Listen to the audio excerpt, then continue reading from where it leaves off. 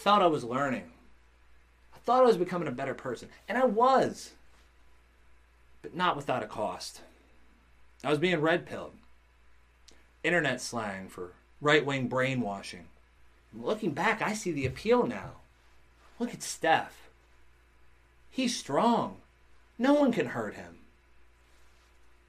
And looking back, I realize now that I wanted a taste of that power.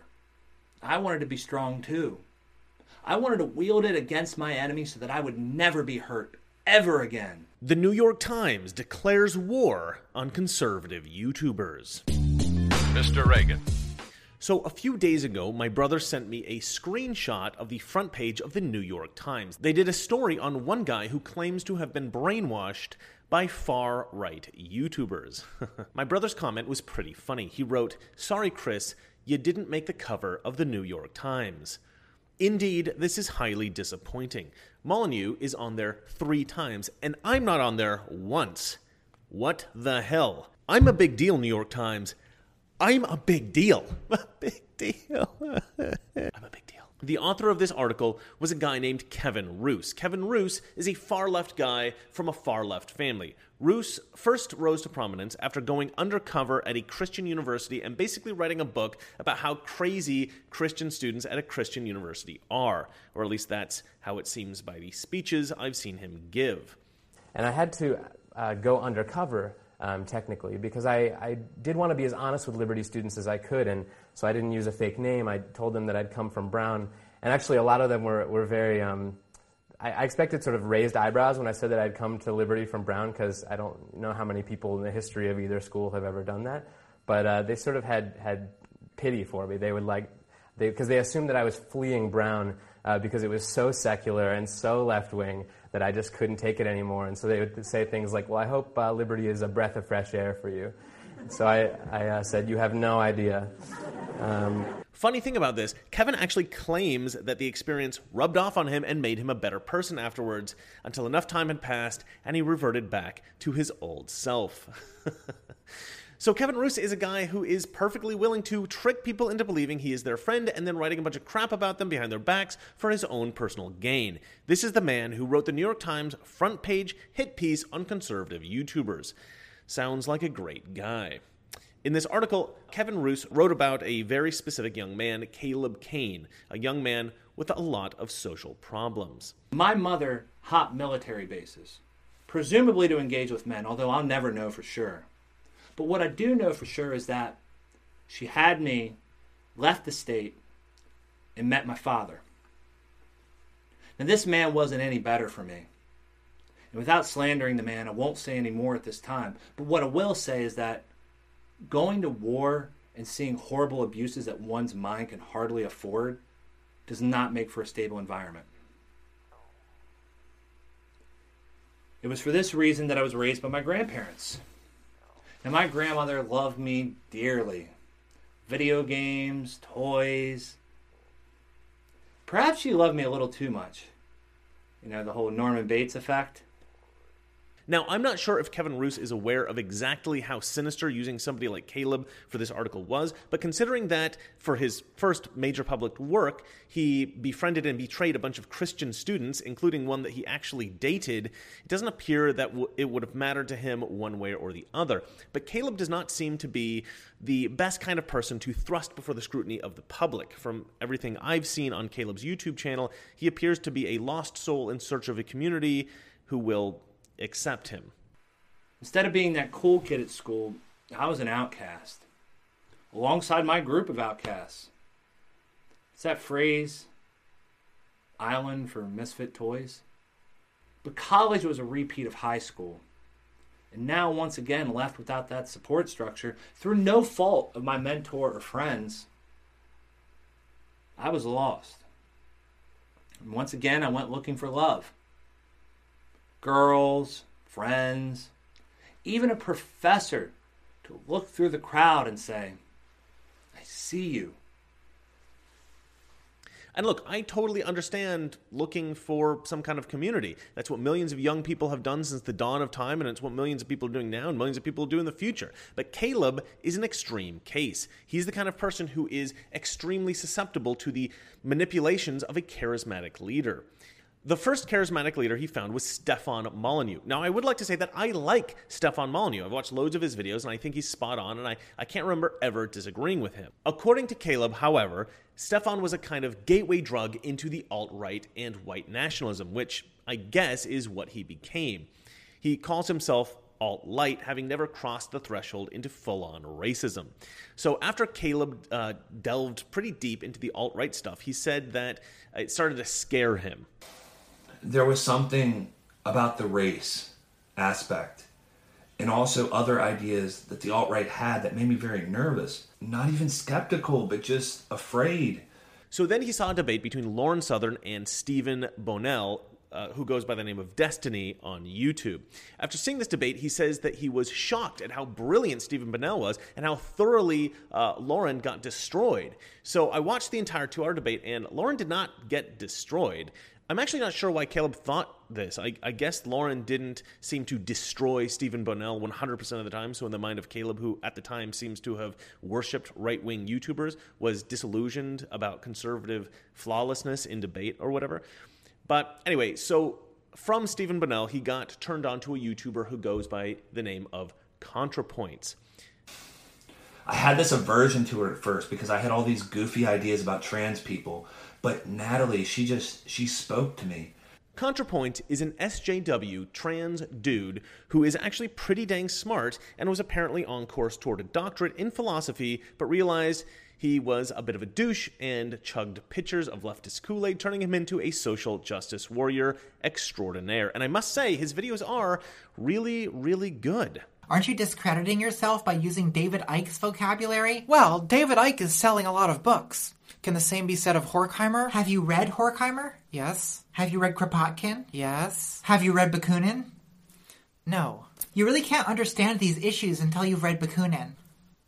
Now, his videos are not good so much in that the radical leftist ideas that he's perpetuating are brilliant, but the production quality, the humor, and the exquisite execution of propagandist techniques, brilliant. Really brilliant. Leni Riefenstahl would be proud. In one instance, he talks about how nefarious advertising techniques are, whilst employing advertising techniques to sell his viewers on the various points he's making. Furthermore, the guy has a wicked sense of humor, and it makes total sense to me that Caleb Kane, looking for direction, was mesmerized by this ContraPoints guy.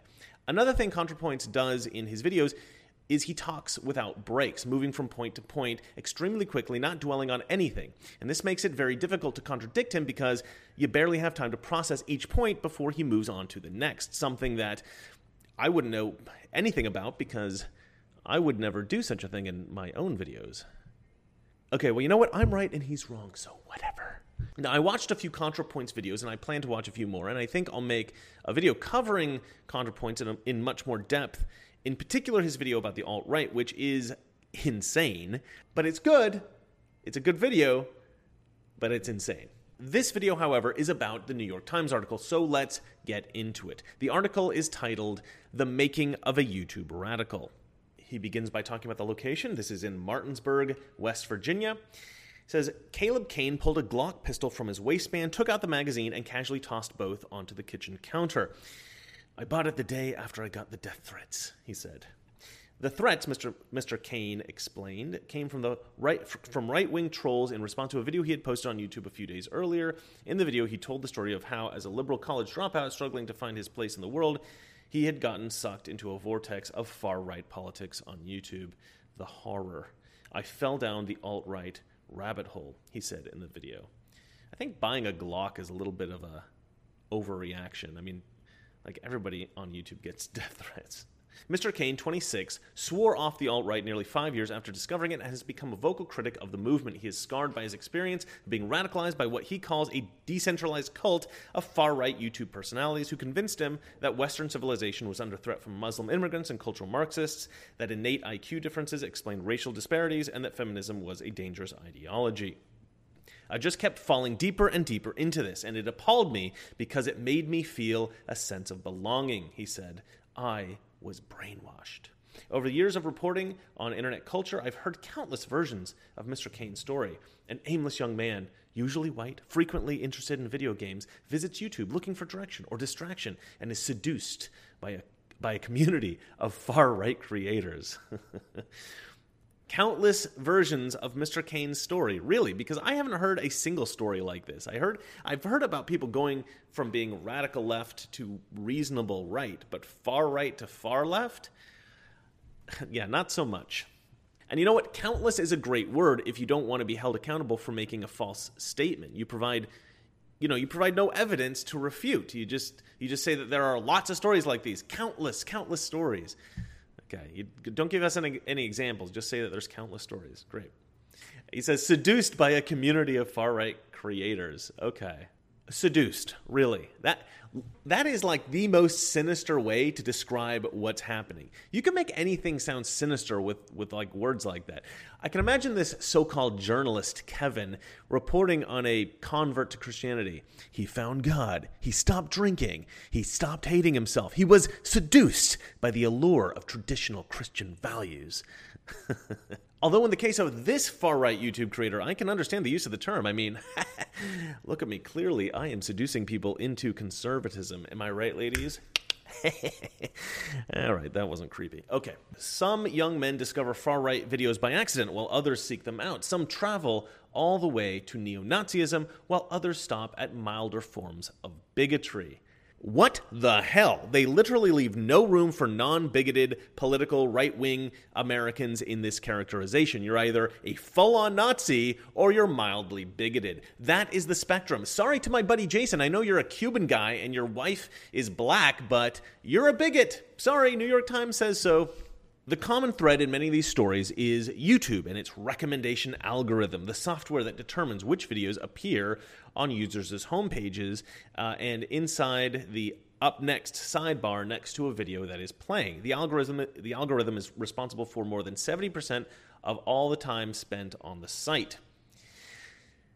And here we come to the most dangerous part of the article. The paragraph here, this is the call to action. This is the indirect request to YouTube that YouTube address this problem and better censor conservative content.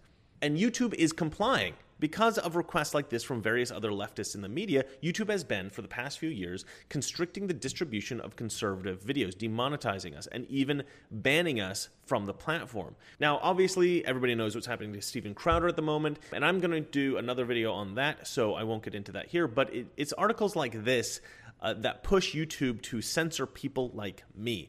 Even though my channel and several of my videos are steadfastly against bigotry, it doesn't matter because I'm a right-wing. I'm labeled as a bigot by people like Kevin Roose, who wrote this article. The radicalization of young men is driven by a complex stew of emotional, economic, and political elements, many having nothing to do with social media. But critics and independent researchers say that YouTube has inadvertently created a dangerous on-ramp to extremism by combining two things: a business model that rewards provocative videos with exposure and advertising dollars, and an algorithm that guides users down a personal path meant to keep them glued to their screen.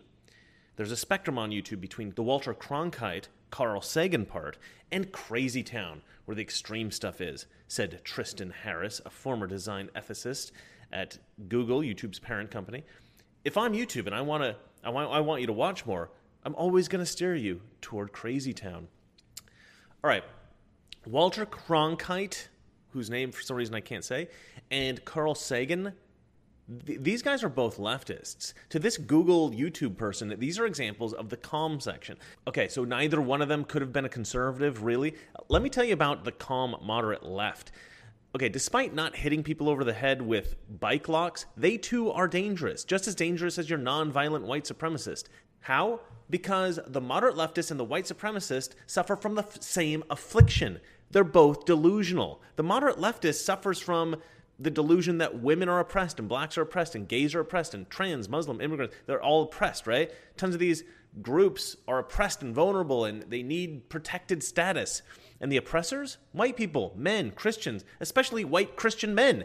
It's easy to believe for many leftists because, as ContraPoints acknowledges in one of his videos, he had these sexist feelings towards women himself.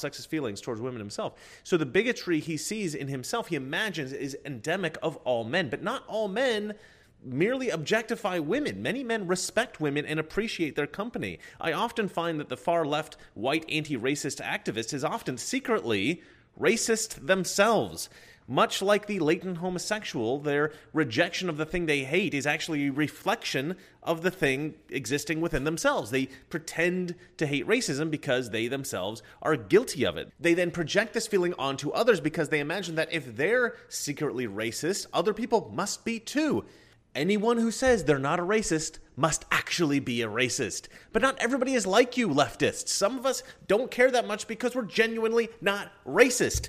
We don't have to go around screaming about how evil racism is because we know racism is bad and we assume everybody else is also past this. Okay? See, we're guilty of projection too, but we're projecting our positive values, our non-racism, while you guys are projecting your sinister ones. By the way, I love the word sinister. I know I've been using it a lot lately, but it's a good word, so I'm going to keep using it. So then the article goes on. In recent years, social media platforms have grappled with the growth of extremism on their services. Many platforms have barred a handful of far-right influencers and conspiracy theorists, including Alex Jones of InfoWars, and tech companies have taken steps to limit the spread of political misinformation. YouTube, whose rules prohibit hate speech and harassment, took a more laissez-faire approach to enforcement for years. This past week, the company announced that it was updating its policy to ban videos espousing neo-Nazism, white supremacy, and other bigoted views. The company also said that it was changing its recommendation algorithm to reduce the spread of misinformation and conspiracy theories.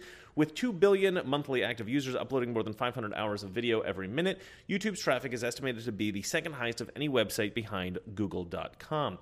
According to the Pew Research Center, 94% of Americans ages 18 to 24 use YouTube, a higher percentage than for any other online service. Like many Silicon Valley companies, YouTube is outwardly liberal in their corporate politics. It sponsors floats at LGBT pride parades and celebrates diverse creators, and its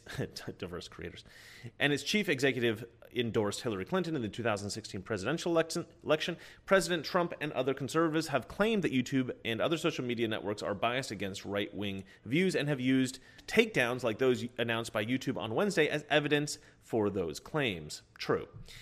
In reality, YouTube has been a godsend for hyperpartisans on all sides. It has allowed them to bypass traditional gatekeepers and broadcast their views to a mainstream audience, and has helped once obscure commentators build lucrative media businesses. Also true, although that is now being stripped from us, which is not cool.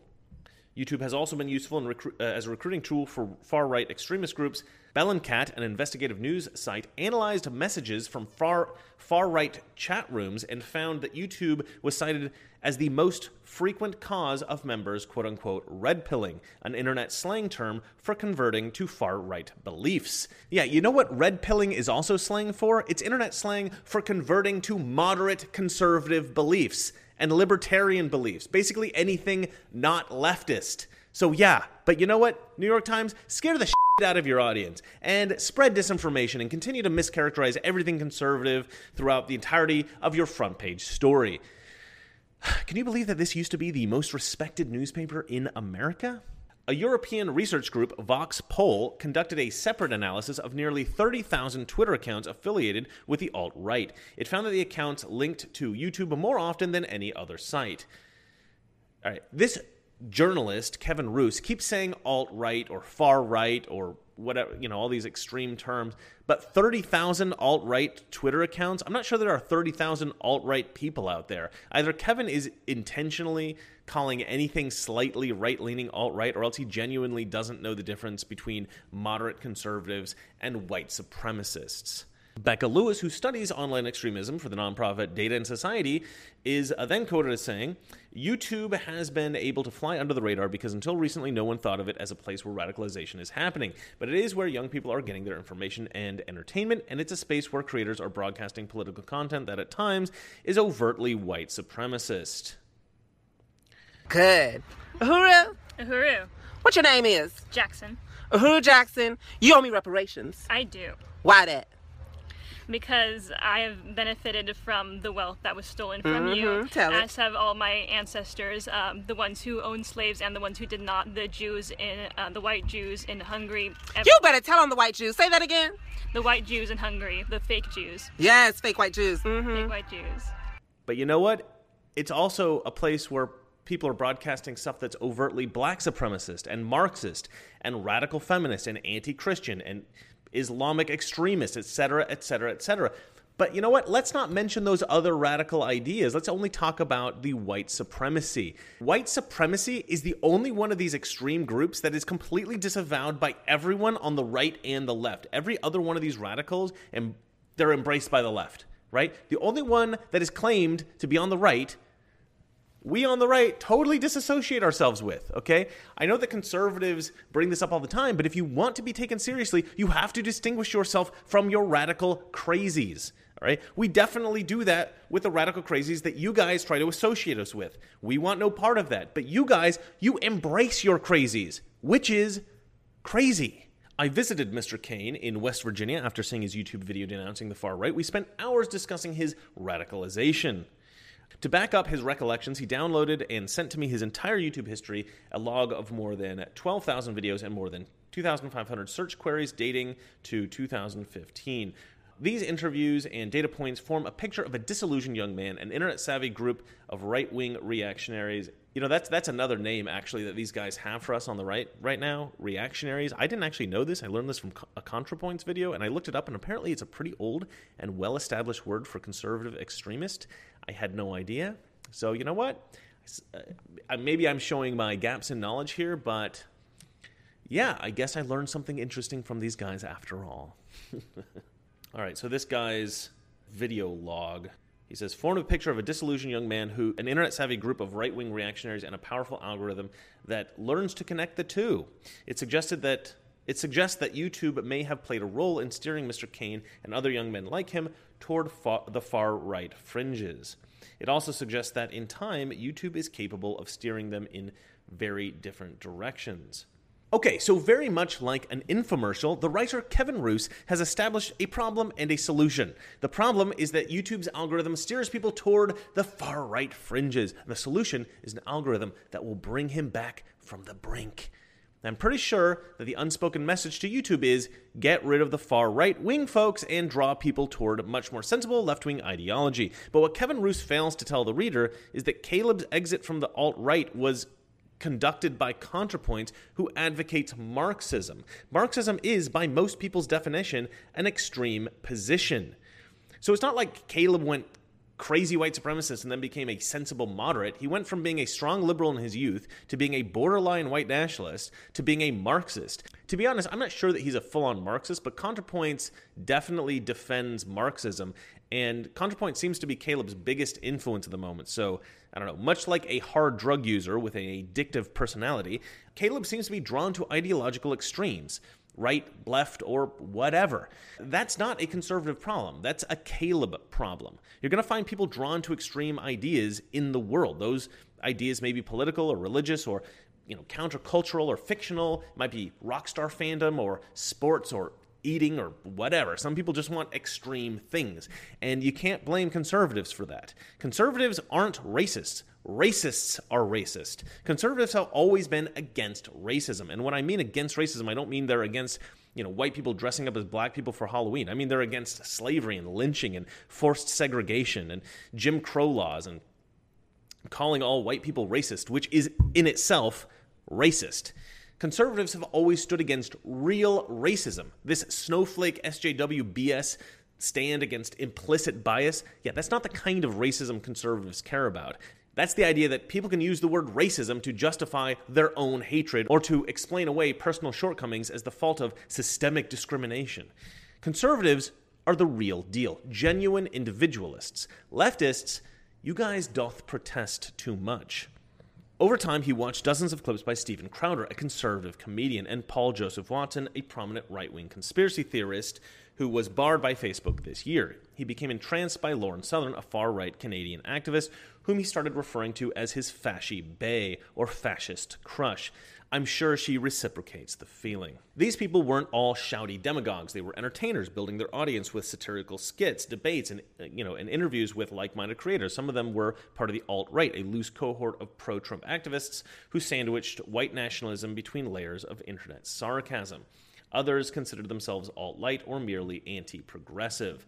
This sandwiching white nationalism between layers of internet sarcasm thing, this is the thing that I think is the most, I'm going to use the word sinister again, sinister about, what these kinds of leftists are saying. They're basically saying that anyone who appears to be a moderate conservative may well actually be a white nationalist or a white supremacist, and you don't know because they're being clever about it. So, I can't make a joke or do anything that might seem potentially racist, in any way, because then it's like a little hint. Oh, look, so you can see the hints, and they try to...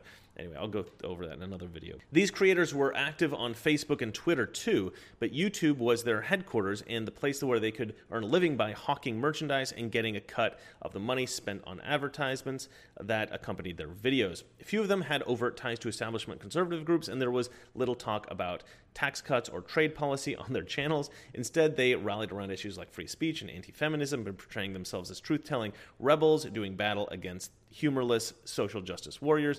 Their videos felt like episodes in a long-running soap opera with a constant stream of new heroes and new villains. I hate that they cannot ever consider that maybe we're genuine. Maybe, the reason that we have a problem with, we want to talk about free speech, and we have a problem with feminism, and we call ourselves truth tellers, doing battle against humorless social justice warriors, is because that's true. I mean, this doesn't all have to be some kind of a disguise for racism. A lot of the stuff, everything that I talk about, genuine, face value. Okay, I am transparent and open book.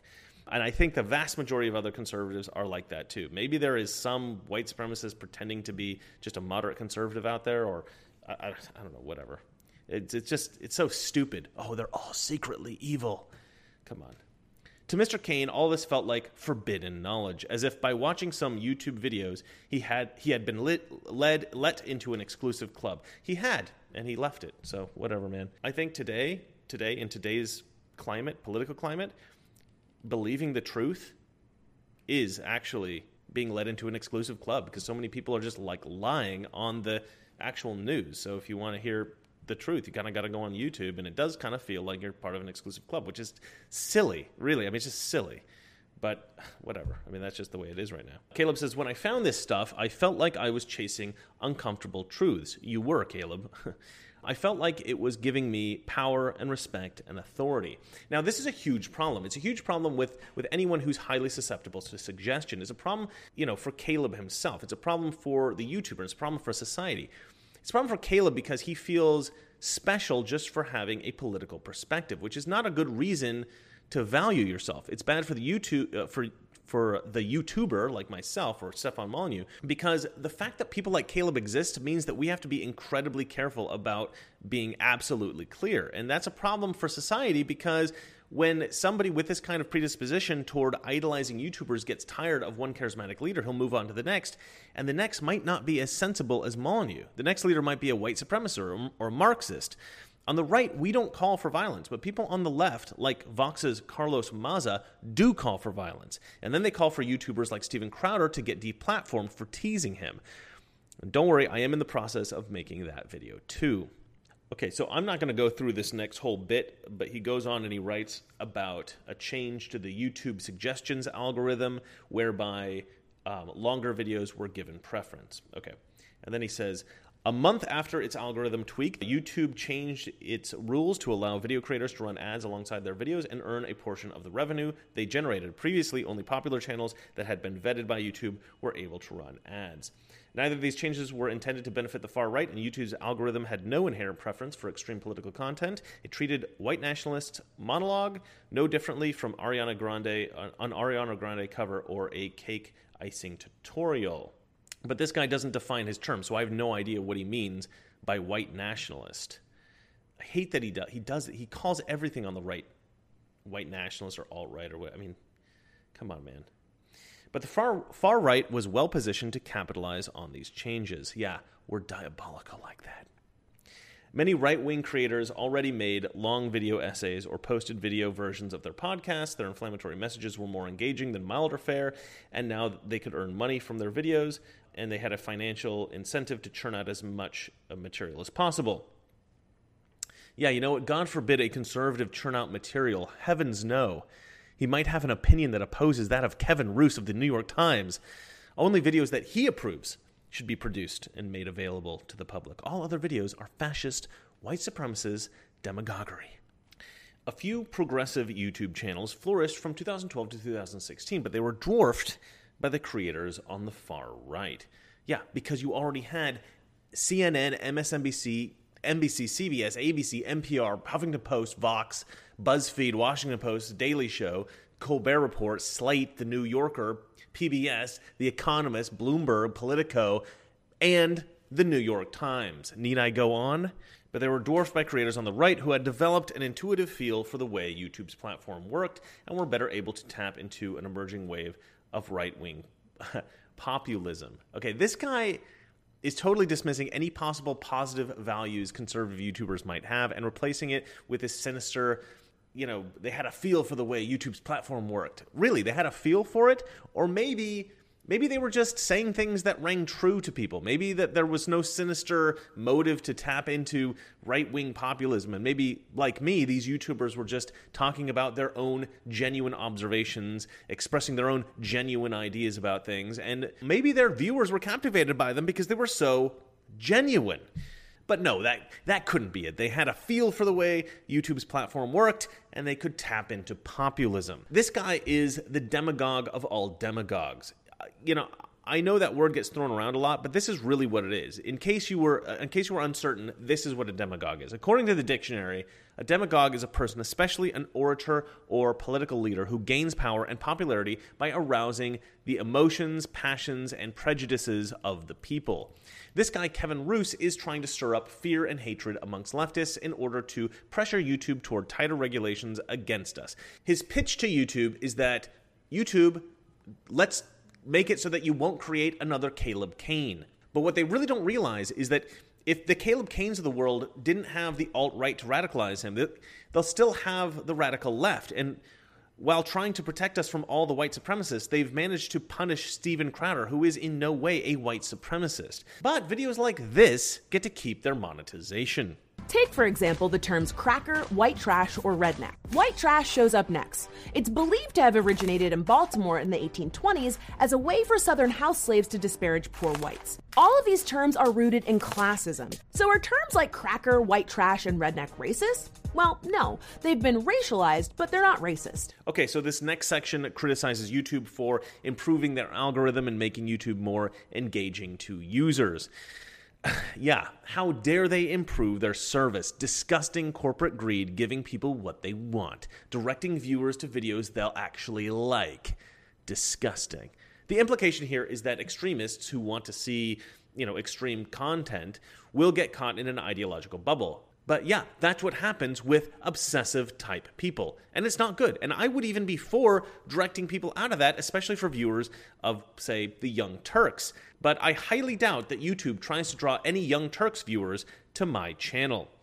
And also, this kind of interference by YouTube starts to infect channels that are not extreme. But YouTube's changes again played into the hands of far-right creators, many of whom already specialized in creating videos that introduce viewers to new ideas. What? YouTube viewers are being introduced to new ideas? Okay, you see, the difference between the left and the right embraces new ideas. The left is afraid of new ideas. Do you understand why? Because they're not confident that their ideas are superior. They understand that we are convincing. They know that when all the details are examined, the right will win. Our ideas are just better. The only way to curtail this is by convincing people that we're all bigoted and dangerous and by censoring our YouTube videos. They knew that a video calling out left-wing bias in Star Wars: The Force Awakens might red pill movie buffs. I am literally working on that exact video. No joke. Or that a gamer who ranted about feminism while streaming his Call of Duty games might awaken other politically minded gamers.